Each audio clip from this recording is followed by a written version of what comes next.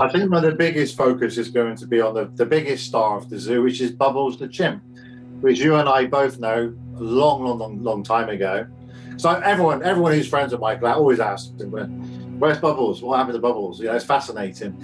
And he told me Bubbles got to the stage when chimpanzees, they get bigger and bigger and bigger, and they get aggressive. That's right. And he had to be managed properly go to the right place. And he had someone caring for him full time. And he would even attack Michael at the stage because that's just the way he is. He could do some serious damage. Yes, he so could. He was moved to, I believe, was he moved to Florida, Miami? Florida, yes, a sanctuary down there for great apes.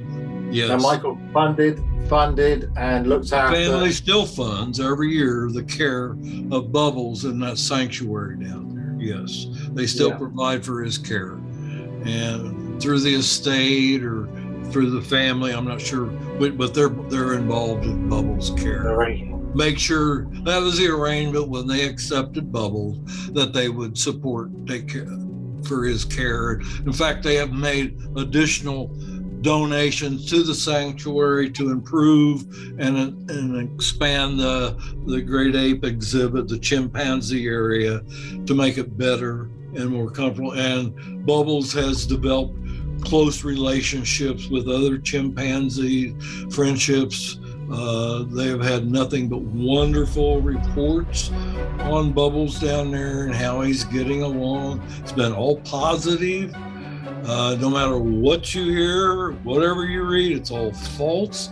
All you got to do is get hold of, I think it's Patty Reagan, the founder, director down there at the sanctuary. They made a documentary which Latoya, Michael's sister, starred in, and she went to visit Bubbles. It got very emotional, but she was very impressed, it seemed, by the way he was treated and looked after and so on. And for anyone to think that Michael wouldn't have visited, of course he would have done. It's in his private life, but wherever he goes, there's always a big fuss. You saw what it was like, Rob. It was manic, but he would have kept check on everything that goes on behind the scenes.